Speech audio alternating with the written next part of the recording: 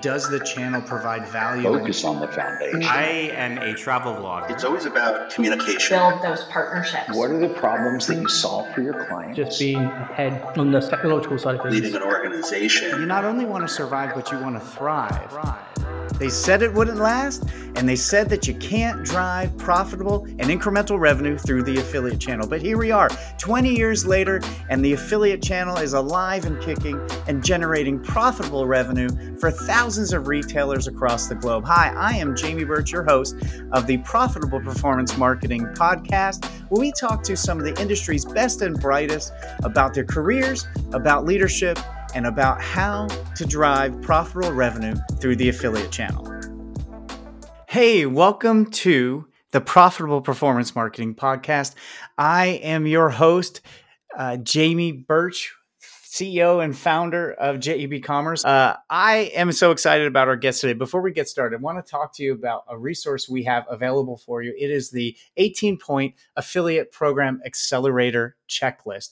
You can go grab that checklist at jebcommerce.com/accelerator.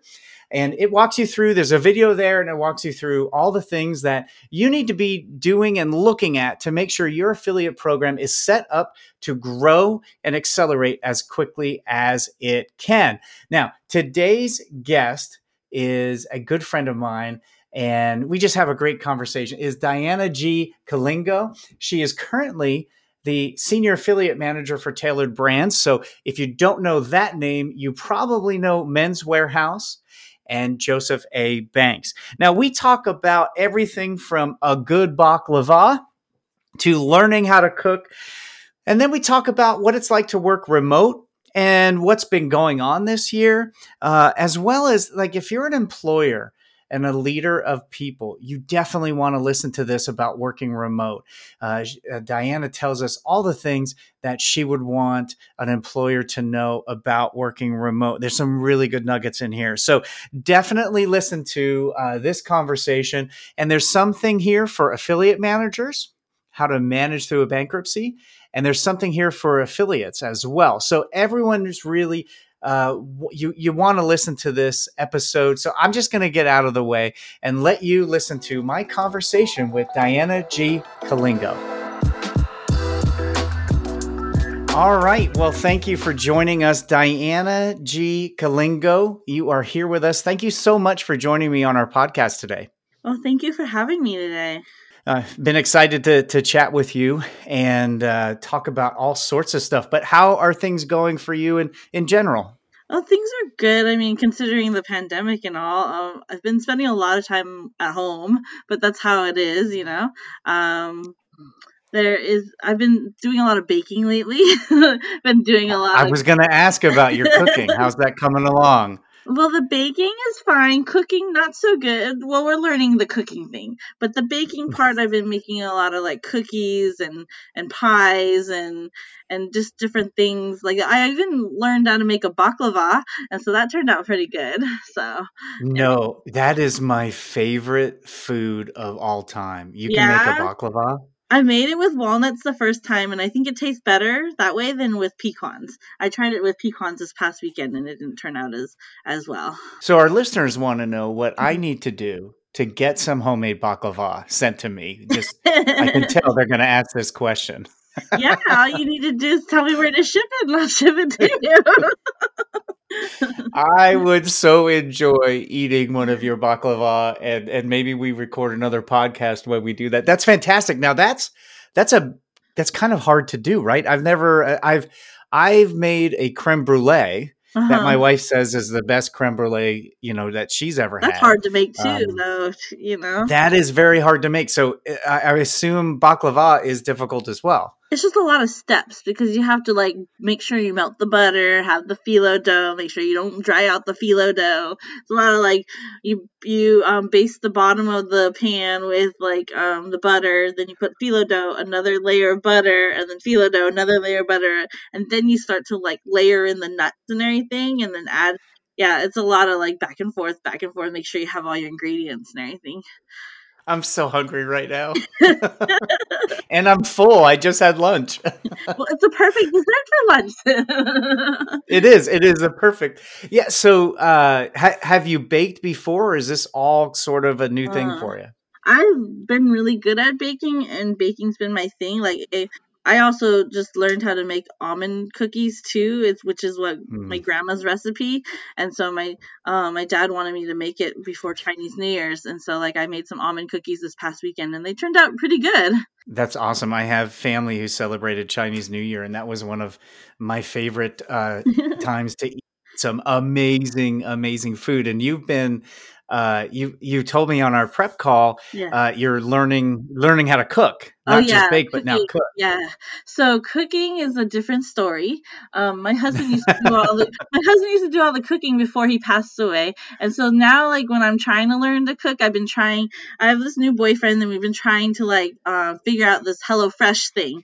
And HelloFresh Mm. is like, okay, I mean it says it has 6 steps, but it's not really 6 steps. It's like 5 steps within the first step, and they don't really label it out. I'm like, oh, we missed something. There's something missing. Why do we have extra ingredients at the end?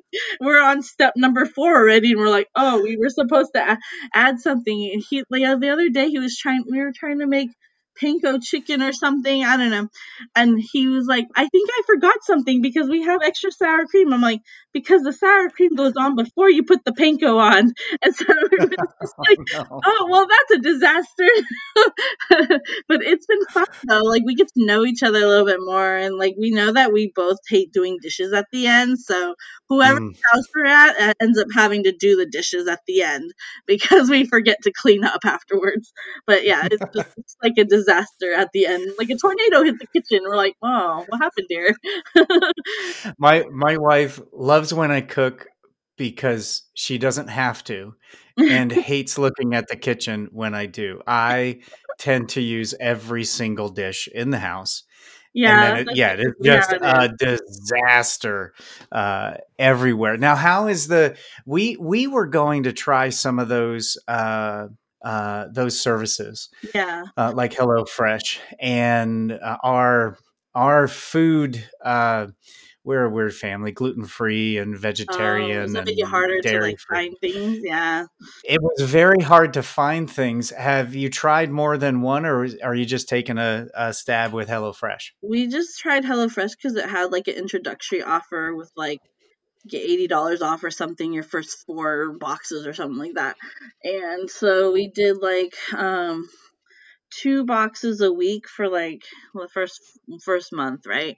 So the first time we did it, we're like, okay, we'll try some spaghetti and we'll try some like something else, and then that was fine. We're like, okay, we get the hang of that. Spaghetti's not hard, but then like you go and you want to try something more authentic, like more Asian like cuisine. Hmm. Like we're both Chinese, so we're like grew up in Chinese household eating Chinese food, and Asian food, and so when we open these boxes, like, oh, this is not how they make noodles. No, this is not like, no, this is not my grandma's recipe. No, this is not right. Like we had ramen the other day and it was like worse than the cup of noodles. I was like, no, Oh no! I have to show Oh you the no! pictures because like there's like the picture of what they want it to look like and the picture of what it ended up like. No, no. And it didn't taste very good. I'm like, this is very white. I don't want to say it like that, but it Mm. kind of is like very Americanized. Like it's not Asian food at all. And we're like, okay, Yeah, let's not try that one again. and you said that in our prep call, and it I had never thought of that being, you're probably a pretty typical white guy. Uh, the things you have described so far and in our prep call of what they sent sound like all the things I had growing up. So I would never even have thought that it would be a much different experience if you're not a Yeah, white I mean, because American. I grew up like my parents were born here, but like they make Chinese food all the time. So like we have like beef and tofu and like stuff like that, and like sometimes we'll have duck and stuff, and we'll have other things. But it's like when you try to make like it in a 6 step type of thing, it doesn't make it like that, because a lot of like Chinese cooking is more than 6 steps, and like to make broth, it's more than just add like some concentrate to water or something. It's more than that.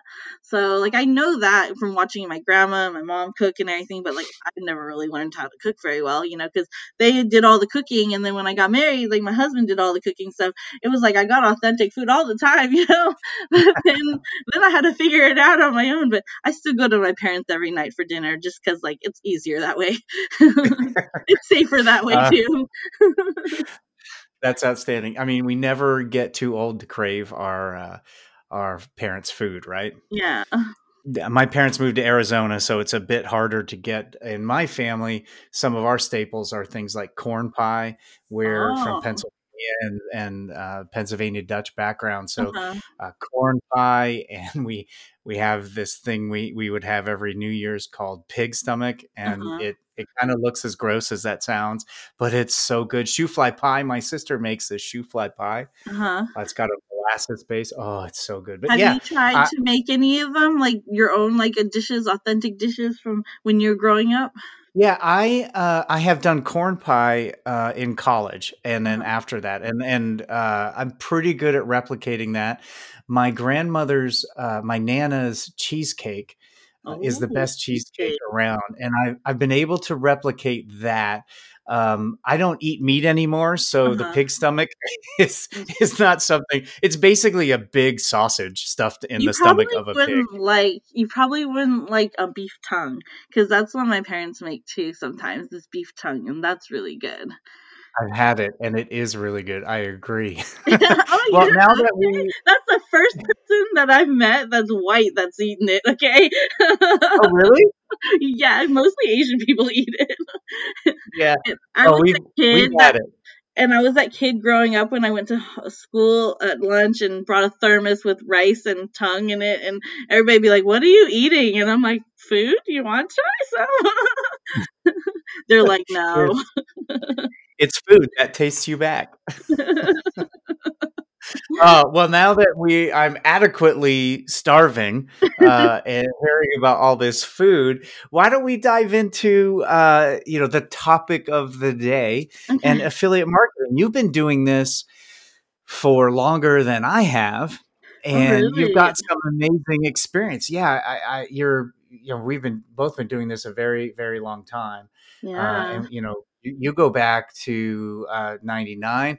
That's when I started as well. So how'd you find affiliate marketing and start your career? So after college, I applied at Sharper Image, and that was like my first corporate gig after like I graduated, and I was so nervous going to the interview because I've never worked like at corporate office before. Like I had some marketing jobs, but mostly I worked at the Cache Valley School District for like my whole like half my life too. So like it was different. So I applied there, and I went through the interview, and it was just more of a content specialist where it like basically copy and paste like the content onto the site. And so because I majored in computer information systems and marketing, so I was like, oh, this will fit for my thing because it's pretty simple. You just need to know some HTML and stuff. And so after I started working there, I started doing like some of the banners and some of like the creative work on the site. And then like the affiliate manager needed like some help with some banners, so I created that. And then like somehow in between I changed positions, and I started working um under the digital marketing team there. And then they're like, oh, the manager for affiliate marketing left. Do you want to try and fill in for that spot? And I'm like, okay, I have no idea what affiliate marketing is, but sure. But Natalie, who's my boss at the time, was really awesome. She like helped me like learn all the lingo of it and everything. And so figuring out what a publisher meant, what an affiliate was, what just those simple things, how to like Yeah. all the terminology, like when you're learning. Now that I look back at it, I go, oh, it was so easy before just to know all that stuff. But at that time, I was like, what does that all mean? And I could see like everybody like nowadays they're probably like that too when I explain affiliate marketing. But it's basically, um that's how I got into it. And I think like every time I said yes to something, because also at that time Sharper Image was going through bankruptcy, and so like a lot of people were leaving, and so I said yes, I'll do affiliate marketing. And then soon after that the email person left, and I said okay, sure, I'll do that too. And so like I just kept saying yes to things, and that gave me the opportunity to like grow my path where it is now. Because after that, after Sharper Image, I left and I went to the North Face, and I started their affiliate program, and I started their email marketing program as well. So like all that stuff kind of helped me grow into the next step in next phase in my career.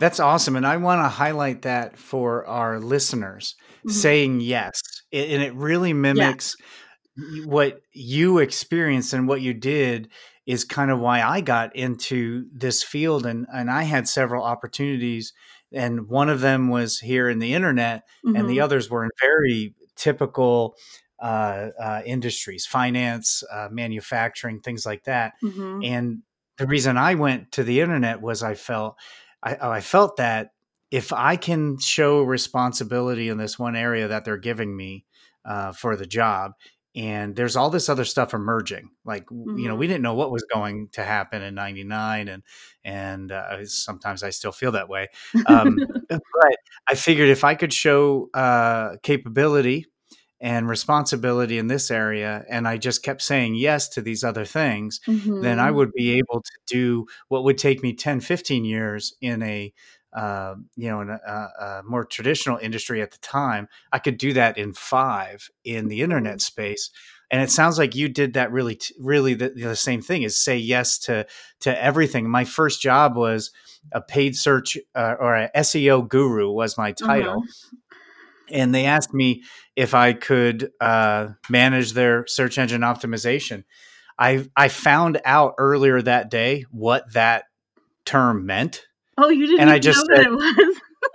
I was walking out of my apartment, and I looked at my a friend of mine who was a consumer or a computer science major, and I said, "Hey, man, I'm traveling to Post Falls, Idaho for an SEO job. What is search engine optimization?" And as I'm walking to the car, he's giving me the computer science rundown of what this is, and gave me a couple terms to use. And when I got there, they asked if I could do it, and I just said yes. And they didn't know otherwise. And so I got the job. So how important was that saying yes throughout your career? I think it's important, especially when you're fresh out of college also, and when you're also learning new things. You just say yes to it. And at that point, when you're young, you could pick up things real easily. Nowadays, I don't know if I could pick up things as quickly as I used to. But like before, like I could say yes, and then I'll just go read about it later on, like that day, like you did, and try to figure that out. And I would say that like it's like the best thing to just say yes to it, because it gives you all these other opportunities and doors that open. It's the same thing happened in my teaching career path too, because I was working at the adult school at the same time while this was all happening. So I've always had 2 jobs. Okay, so I was a teacher aide before at the adult school, and before that I was working in the office. But they asked me, do you want to be a teacher and teach high school diploma? And I'm like, sure. And then they're like, all you need to do is go get your, teaching credentials. And at that time, it was really easy. Just like I had really good grades, straight A's and everything. So I was like one of those nerdy students, and said, okay, I'll do it. And then they like tell you take a couple classes and you have good grades, then they give you certification. So I've been a teacher since then as well. So I've been growing in both career paths. I couldn't figure out what I wanted to do in life, because I wanted to teach, but I also wanted to do affiliate marketing. So I just kept saying yes to both of them at the same time, but they all worked out because I would teach at night and I would work during the day in my day job. So I've always had 2 jobs, and I still do. Like I'm working now during the day, but then I'll teach at night sometimes, and I'll have like my class online instead, because now it's like we're during the pandemic. And so it's been really rewarding in both sides of my life. So like I've had like I go from a stressful day job, and then sometimes at night it would be less stressful because it's a different type of stress. It's helping people push themselves and help them learn and help have them say yes to getting their degree. Where's that work ethic come from? I don't know. I think it's just because when I was little, I was always told get straight A's, get straight A's. Because you grow up in a Chinese household and you're the oldest daughter. They say get straight A's and you go and do it. And I was always rewarded for it. I always said, like, if I got straight A's, oh, can I get a radio in my room or something? This is like when we had like landlines and stuff. So it was like, can I get Yeah. straight A's? If I get straight A's, can I get a TV in my room? If I get straight A's, can I have a phone in my room? So at that point, it was like I had everything I needed at that point. So I kept saying, well, if I keep saying yes to like getting good grades and everything, then my parents are gonna treat me like respectfully as well. But of course, we had our issues too because I was always going out a lot too. But I always had straight A's, so they didn't have anything to argue with me about that. So I Yeah, think I it's tell my just kids that yeah. the more you're in line with your grades and chores and things like that, the more freedom you get. Yeah. And now that I have a 10-year-old, he doesn't care if he gets straight A's or not right now. He's total opposite of me. He's like, but if I want Legos, I'm like, then you need to earn it then. And he goes, oh, okay. So if I do my chores and I do this, it's like motivation. You have to find the right way to motivate them. Otherwise, they don't do anything. The world is about incentives, and I see you're using some tools that benefit us as affiliate marketers early on, like negotiating. I'll do this if you get Yeah. me this. Yeah, I didn't realize that would come in handy later on. It's like more of give and take and also relationship building. You build those relationships over the years and it helps you in the long run, I think. Yeah, definitely. Now, what were some pivotal decisions you made? Because throughout your career, Sharper Image, you said yes. Then Hmm. you launched the program at the North Face, Uh-huh. and so looking back on your career, like what were some of the pivotal moments that you needed to make a decision? What did you do, and how did you make those decisions? Oh, at the time, after I was at the North Face for a while, I was there for like 3 or 4 years, and I needed to make a decision on like to change jobs because I wanted more pay. And at that time they weren't paying enough, and I just had a kid at that time, and I had to think for myself, I need something more. And so I applied for another job. I wasn't thinking about leaving the North Face because it had such great benefits and it had great people there, but like pay wise, like I needed to make that decision. And so there was a position at Account Now, which was a prepaid card company, and it paid a little bit more, but like I had to make that decision if I wanted to leave, what I've known, and grow and like, you know, started the program for. So that was a pivotal decision because I had to make a decision for myself and my family and like thinking about how much time I was spending working and everything. Eventually I wanted to like only have one job, but that never happened. So it's just kind of like happens. I just kind of go with it. Um, Well, you say yes. yeah, I kept saying yes to everything. That's the only problem too. Um, so I made a decision to go into prepaid cards, which is totally different affiliate marketing because it's a lead generation. And I didn't know a lot about lead generation at the time because I was always working in retail. And so that was a big decision too. But by saying yes to that position, I learned a lot more about affiliate marketing that I didn't know before. So like I'm Mhm. finding like all these opportunities always happen for a reason, and I always find that if like another door opens for you and another door shuts, and at least this opportunity will bring you something new that you didn't learn before. Now, was it difficult to get that position? Because I've done both lead gen and retail, more retail than lead gen, and they are so different. Was that a stretch for you to get into that role? I think it was just learning the different dynamics of that side of prepaid cards. Like the interview itself was probably one of the easiest that I've had, honestly. I was really like surprised he didn't ask as many questions as he did, but I think it was my personality that showed through, because I have a Mhm. very bubbly and upbeat personality, and I had the whole background of affiliate marketing, so he knew that I knew what I was doing. It's just learning a new aspect of it, which it's just developing more relationships with different types of publishers that are more lead gen and not retail heavy. So I think it was having that knowledge and the foundation of that helped me. And I was always willing to try anything new, and I think he saw that too. That's outstanding. Now, tell us what you're doing now. So right now, I work at Tailored Brands, and I run the program for Men's Warehouse and Joseph A. Bank, and I'm the senior affiliate marketing manager now. Awesome. Those are two really well-known brands, and both I've personally been a customer of.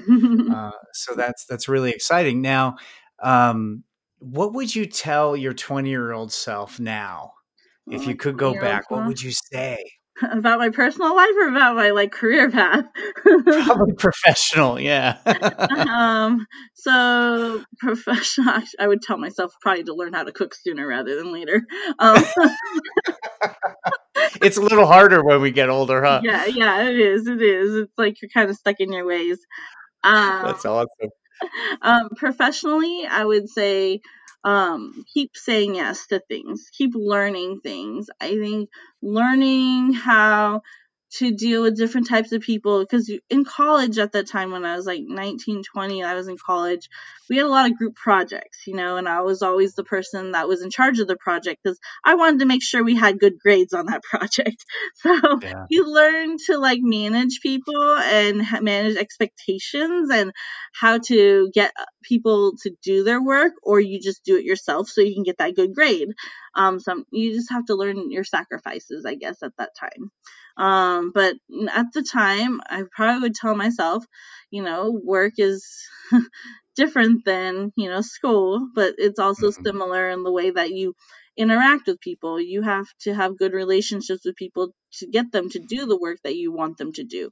And it still holds true now. As a manager, you have to be on good graces with these people and also not treat them like crap, to get them to get the work done. Yeah, well, it's really good advice. And both of them, learn to cook earlier and keep saying yes. I love those. What would you tell yourself when you're that young?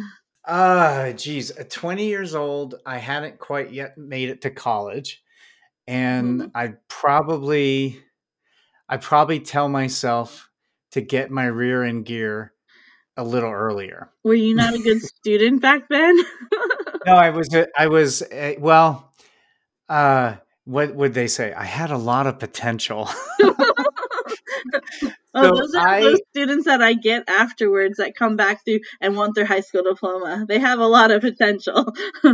Yeah, I was real close to not graduating high school. And so it took me a few years to kind of get back to it. And in college, I graduated with honors. I did really well and got through it fairly quickly.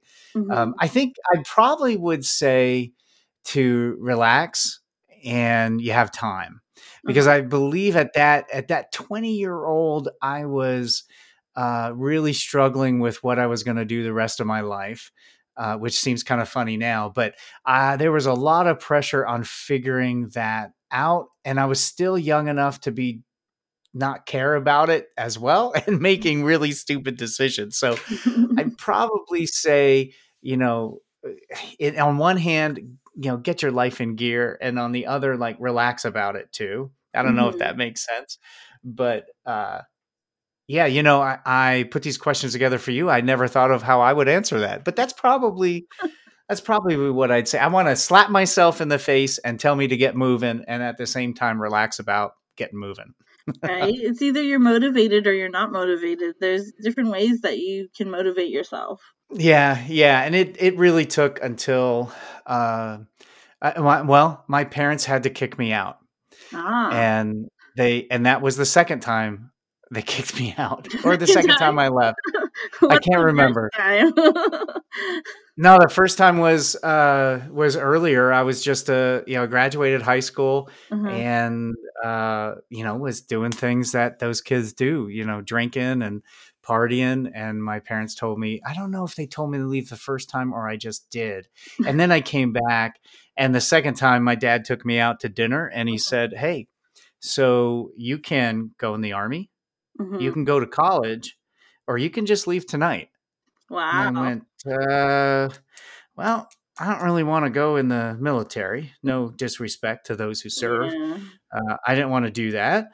Um, College seemed easy, and that gave me some time to not have to be homeless that night. And being homeless that night seemed kind of difficult. So uh, we applied to school, and I went to school. So I was a little bit, I think, failure to launch was kind of my thing. Like I had a pretty easy. I had things pretty well, but, pretty good off from 18 to 20, Uh-huh. and my parents had to basically. Well, not basically, they had to kick me out for me to get things going. But yeah, So you yeah, didn't want to that was. originally go to college then? I always knew I probably would. Mhm. I just wasn't thinking about it, to be honest with you. At the time, I was installing satellite dishes and audio video systems Mhm. for homes and restaurants. Mhm. And I got to travel 6 states by myself and train people all over Washington, Oregon, Alaska, Idaho, Montana, and Wyoming. And so every 6 weeks, I spent 2 weeks on the road, and then I was training all these staff on how to use the system and earn more tips by using it. And then when I'd come home, I'd install these really awesome Bose home stereo stuff. And so I was doing really cool stuff. So I never really thought about it. Mhm. And then when I had those three options presented to me, college seemed like probably the easiest, and I could still maintain a lot of the stupid lifestyle I was living. And but I went there. I really pulled my head out at that point and went in and hit it with all cylinders firing, and got out there and got out of there about 3.5 years, and went every quarter, summers included, and worked Oh, my tail off smart. at a horse ranch, Mhm. and then got right to my career as soon as I could. In fact, I taught my last class on e-commerce. Uh-huh. My last class to graduate, I actually taught because I was already working for that company in Post Falls. Oh, nice. Yeah, yeah. So now we have had a crazy year, and you have this experience that I think is really unique for many of us who are just starting to work remote this year. You've Mhm. worked remote for almost your entire career, right? Well, not Good all of part of it. it. Mostly, like the past 5 years. When I started working at Ferreo, I worked at Ferreo for 5 years, and they were based out of Croatia. So I was Oh, lucky, wow. and I just worked from home because after I left Account Now. I was looking for something remote because my husband was sick at the time, so I wanted to make sure I had time to help him and take care of him, but also like Yeah. work. So um this opportunity presented itself, and I feel like everything happens for a reason at the right time in my life. It's not what I planned, but it just happens and it kind of works out. I guess I'm just lucky, I guess, or I have a really good guardian angel up there. um but like Ferreo was awesome. I got to travel, I got to work remotely, I got to travel to Croatia like a couple times. We also have we had an office in like Vegas as well, so I was there a lot too. So I learned a lot working internationally with different people in different countries. When I first started there, like I was working um, like all hours because Croatia was early in the morning for me, and then I was also working with Shanghai because they had an office there as well. So it was like all the three brands that I worked with, which was Ferreo, Lelo, and Intamina, and like they were all in different countries, and so I felt like I was constantly like working all the time, and Oh, yeah.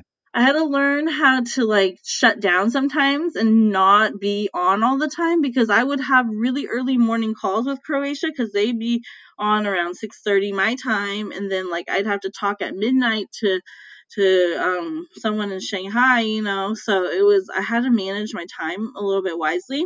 And so I learned like how to manage the time and how to get your typical 8 hours. It's never typical 8 hours as affiliate marketing, but like, True. we work, our hours that we need and get the work done. And I'm a very determined person, so like I know like how to manage time and schedules. Um, a lot of the time because I'm always managing schedules for my family and everything. So I had to just manage my own expectations as well, and just like take a couple hours in the middle of the day and take time off then, instead of trying to work all 12 hours from like 6:30 in the morning till like midnight, so otherwise you get burnt out real quick.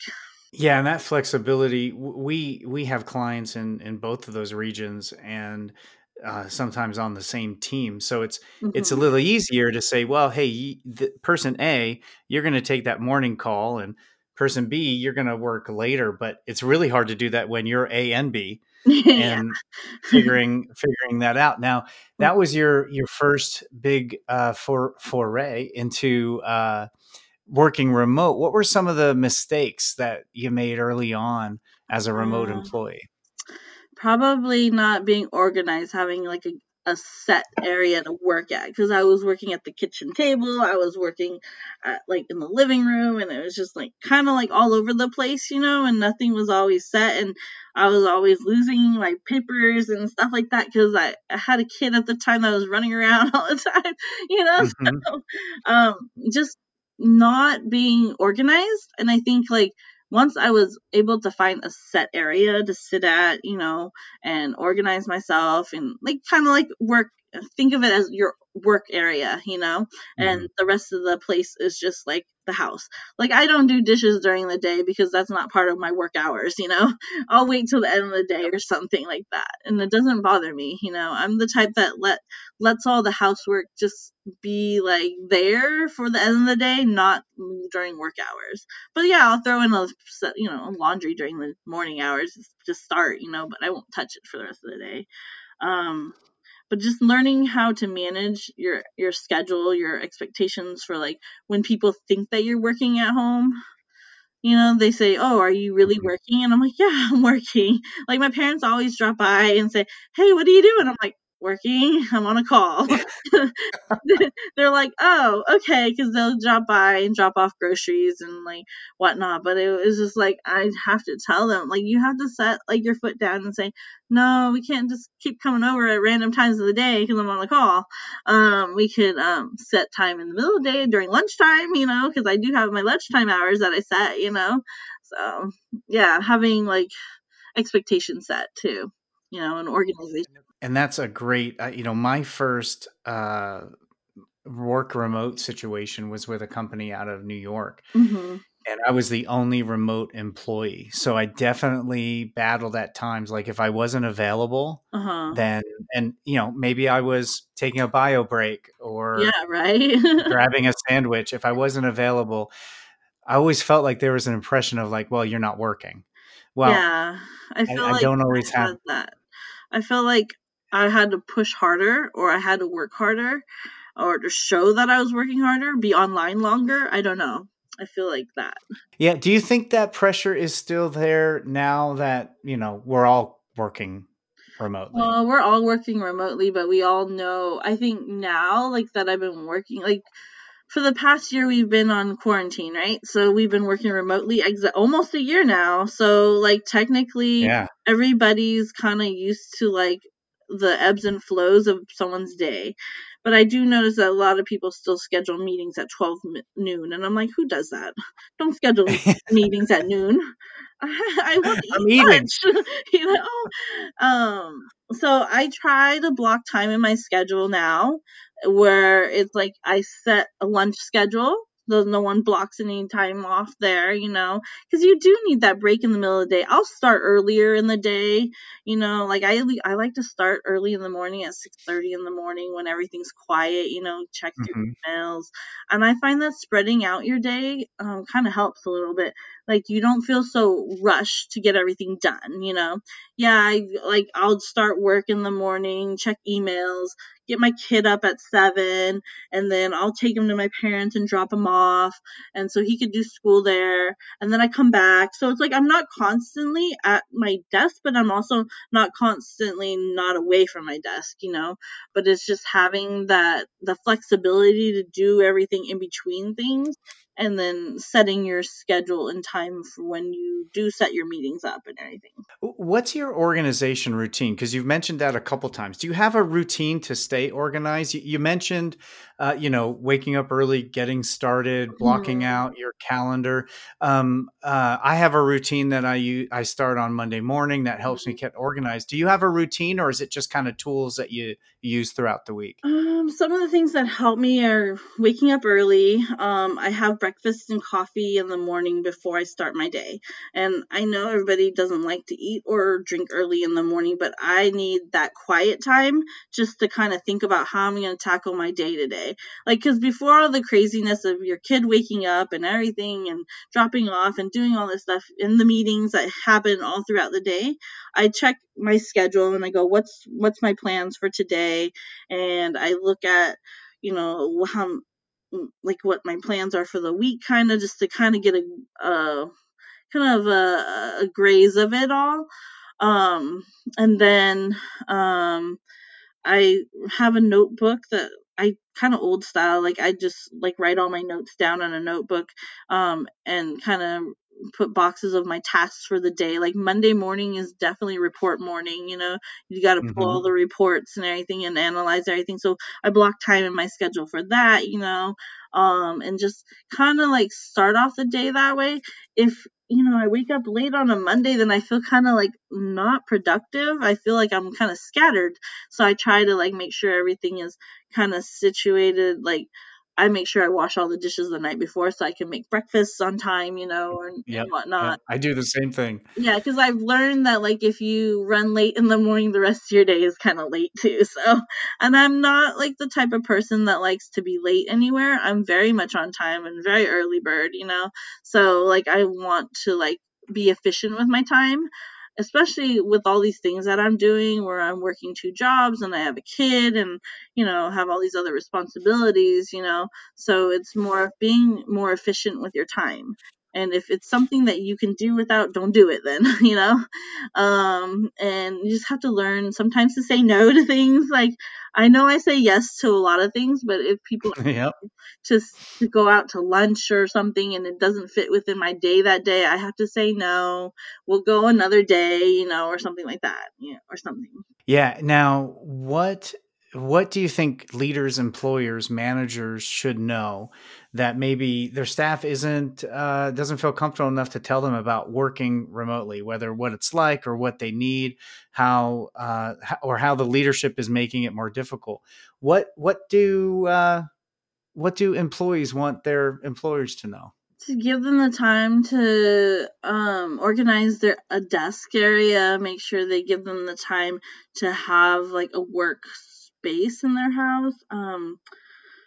Some people work better in the morning, let them work morning hours, if they work better at night, let them work the majority of their hours at night, but be available for those meetings when you need them.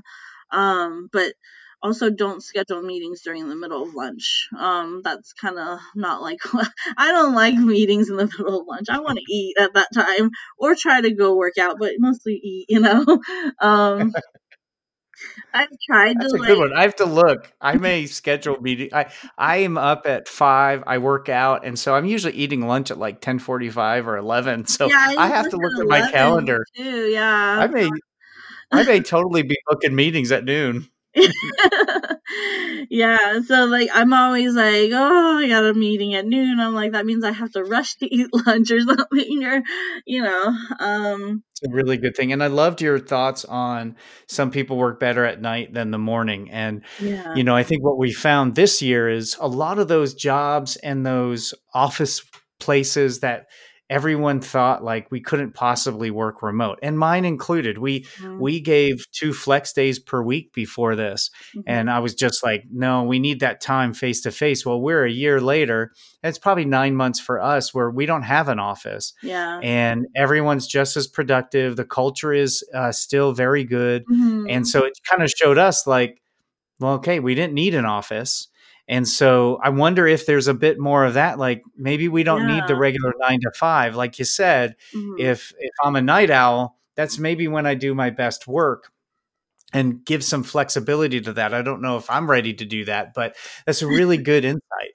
And I also find that since we've been working remotely, I've met more people through my teams and through my company, through the meetings online, through Zoom, because they don't just walk by my desk anymore. Or, because I sat in the middle of the aisle, I thought I would meet more people, but I don't. And I was also really Really? new to the company too. Like I was only like 2 or 3 months into it before we went on working remotely, and I was so glad of it because I was tired of the commute, because I really hate commuting. Um, Yeah. but but I've met more people through our Zoom calls and through our meetings than I would have during just meeting in person. And I feel like I've been more productive now than I have if I would have been in person, because we have meetings to be specific about things and be careful about everybody's time, and then we go and get the task done. We don't go have a meeting about a meeting to have a meeting, Yeah.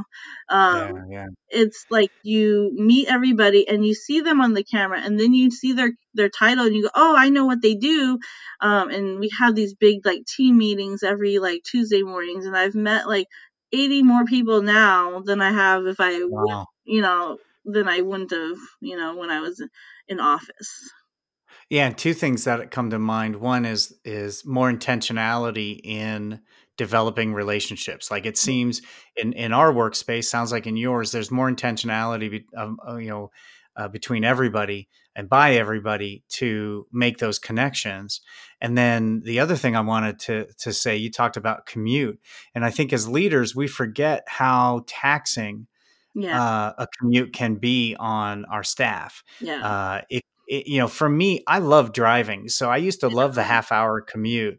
I listen to my podcast, or you just think about getting ready for the day, Yeah. and then I kind of decompress on the way home. But not everyone's like that, and not No. every commute is a straight shot through, the beautiful countryside of North No. Idaho. So No, it's not in the Bay Area, not like that at all. no, I was no, it's commuting an crazy. hour each way, and it was really taxing on me because I was like, I could get more work done while I was at home for this hour if I didn't commute, or something like that. I find that I was really grouchy at the end of the day after a commute. Yeah, which is the last thing your family and your kids need is you come home and you to be grouchy Yeah. and I figure that out. really Now, couldn't, yeah. So, because I was used to working at home for so long that when I did commute, it was like totally, totally bad after that. I was just like, oh, I can't do this anymore. And I would talk to my friends on the phone while I was driving, but I was still stressed out, and I knew like I needed to like decompress before I went home to see my kid, because otherwise he'd be like yeah, stressing me out even more, So, yeah, I hear you. No, I raised two on my own for 5 years, and I remember that feeling you want to be present when you get home. Now, mm. let's talk about the last year with affiliate marketing. Affiliate marketing in the pandemic. What's the year been like for you? Oh, it's been really different. So when we came back, because I was on furlough for 2 months, and so when we came back, I had to like restart the program again, basically. So it was like really hard to like get things back to the levels that they were before, and I think it was just trying to get the publishers back on board to the same levels, producing the same traffic and the same sales volumes. It's still been a struggle, and also with the pandemic and people not purchasing as much, it makes it harder on sales numbers too. So there's all the different factors in that. Yeah, and your two brands. This is what I was listening to a completely unrelated podcast Hmm. early or last week, and they shared a stat that men's shoe companies, not Hmm. like sneakers, but dress shoes you'd wear to the office, they're really suffering because we don't have to buy shoes to go to the office. And a lot of Men's Warehouse and Joseph A. Banks, a lot of that clothing is for that. So you experienced a dip because people didn't need the product. And then now, as things are getting back up, Hmm. trying to get everyone back in again. Hmm. And the funny thing is, I think our shoes are doing pretty good too. And I was like, where are the people going with shoes on if they're working from home? You don't get all dressed up when you work from your Oh my special gosh, spot at your house. I haven't worn jeans in a year, to be I honest. realized the other day I was at the supermarket and I looked down and I had slippers on, and I Oh yeah, realized I'm I like hadn't in worn sweat. shoes in 3 weeks. I'm in like sweatpants and flip flops for every day now, except for like if Yeah, I go for a walk or run or something, then I'll use my running shoes. But still, I'm just kind of like comfy all the time, and I'm like, why bother? yeah, business casual has definitely meant something different in the pandemic. Yeah, Now, it's hard to plan. For me, it's been hard to plan yeah, from a corporate planning. perspective because planning, you're looking ahead, and since Hmm. March of last year, Hmm. it's been every week has been something different. So how have you been planning, since the pandemic hit and now going forward? Like, how do you plan for your affiliate channel It's success? hard because like I'm used to like planning a month or two in advance for placements, and these placements I've been like buying the day of or the week of, and then that's totally not my style. But because of the way the company was running and changing their offers and their promotions to go with what the customer was buying at the time, we had to constantly change the promotion and then change the placement. And so at a certain point, like maybe like Thanksgiving and Day, I was buying placements still, for Black Friday or something. And Oh it's yeah, the day before. yeah, and that's usually not what I'm used to planning. I'm used to like, okay, I'll start planning in September, October, for the rest of the year, and then I'll have everything locked in. But no, that's not how it is this year. I was literally every week scrambling to like, okay, what placement can I buy now? Oh, I have money now. Oh, I can buy it now. Okay. So it was just like constantly chasing things and being more reactive than proactive. And I know it's not like the best thing to be like thinking of, but like that's the only way I could describe how it felt at the time, was just being reactive. Oh, we're gonna have an offer next week. Okay, I better buy some placements for next week then. you know. Yeah. So And now going forward now, is it still that same sort of assess the situation and react to it and plan as best you can, or do you think you're able to get out a few more months? I think now we're planning a little bit ahead more, at least 2 to 3 weeks ahead out, versus, like the day of. But definitely better in planning. And I feel like with the vaccines coming and having, the government like helping out a little bit more now, we can kind of plan a little bit better. We know that things are opening up now. Like Hmm. not as many states are under quarantine. California is kind of still under like some kind of quarantine. It's just very like limited to like you can go out, but like the store capacities are like 20-25% or something. So it's different now. I mean, now that we know that things are slowly opening up, we can kind of pace it out later to plan for placements. Yeah, and we're seeing the same thing. There's a lot more stability. Hmm. And, we know a lot more about it now, and the vaccine's rolling out, like you said, and those things. So one of the things I wanted to talk to you about is you had the experience of working at a company, managing their affiliate program through a bankruptcy. Hmm. And this, I don't think, gets a lot of attention in our space. But there are some real unique problems that come with that. in getting through it and rebuilding afterwards. So can you talk to me a little bit about, and really share for our listeners that may not be aware, and especially affiliates, of how that all works and some of the unique things involved in it and your experience with it? So some of the experiences like that I know that are impactful are like how the publisher feels about your company and how confident they feel that they're going to get paid. A lot of it, has to do with their commissions. And so we have to like give them the confidence that we'll pay them. So some of the bigger publishers, they require prepayments, so we'll prepay like a month or, whatever the placements are ahead of time, just so that way they feel confident that they'll get paid during the time that, we're bankrupt or something or under reconstruction, So it's that plus having the confidence that the publisher can still drive the amount of traffic as well, or if they want to, it's a lot of that. And even though like you have like these great relationships, sometimes their finance teams don't see eye to eye on that, because they're looking at the numbers perspectives while you're still like trying to maintain their relationship with your account manager there. It's just a little give and take there.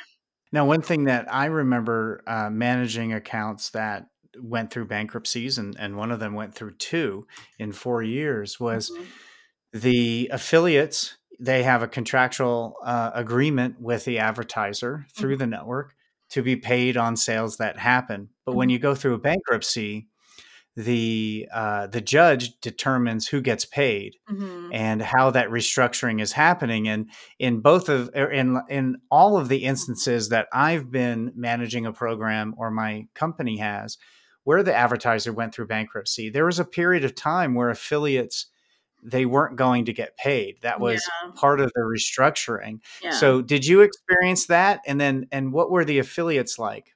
Yeah, we did experience that.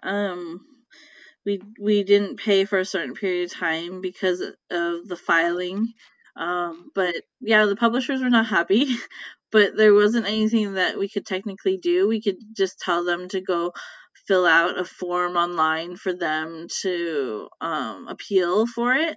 And so that was the process. We just were told they can go fill out the form, appeal for it, and then see when and if they get paid after the bankruptcy is done and they emerge. Yeah. And did you lose any partnerships, long term because they, what I've found is not a lot of people understand how that works. Yeah. And even some well-known affiliates, big affiliates, don't necessarily know the mechanism of how they get paid. They don't realize that the commission is earned, an invoice is sent to the advertiser has 30 days to pay it, and any of those outstanding invoices are subject to the bankruptcy. So they may not get paid. So there were several times where it took years to get an affiliate back in. Did you experience anything like that? There were a handful of them that didn't want to work with us during that time. But once we emerged from it, then they came back on board, and it just took a little time to. It's still taking time to like get up to the same volumes and numbers, but also we're also in the middle of pandemic too, so it's not really like the fairest way to like measure it. I don't know. It's like you feel like I don't know, all the odds against you at one point, trying to get things up and running. Yeah, it definitely can be overwhelming, especially this year. So do you have time for one more question? Yeah. So what does 2021 look like? What do you think is going to happen this year?